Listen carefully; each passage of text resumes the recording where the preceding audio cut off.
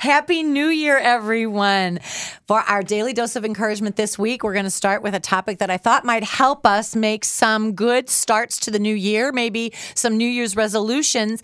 And to do that, I turned to a very rich devotion, something that I did not discover in my life until actually quite recently, and that is Perpetual Help devotions. And every Tuesday at our parish, we pray the Mother of Perpetual Help devotions after Mass.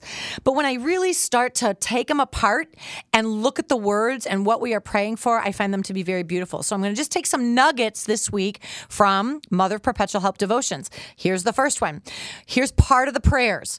It says, Mother of Perpetual Help, today we face so many difficulties. Your picture tells us so much about you. It reminds us to reach out and help those in need. Help us understand that our lives belong to others as much as they belong to us. Mary, model of Christian love, we know we cannot heal every ill or solve every problem, but with God's grace, we intend to do what we can. May we be true witnesses to the world that love for one another really matters. May our daily actions proclaim how fully our lives are modeled after yours, Mother of Perpetual Help.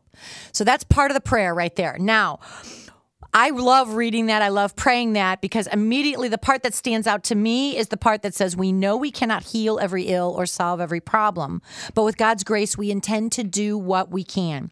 Today, maybe your prayer is just, Lord, what can I do? Show me.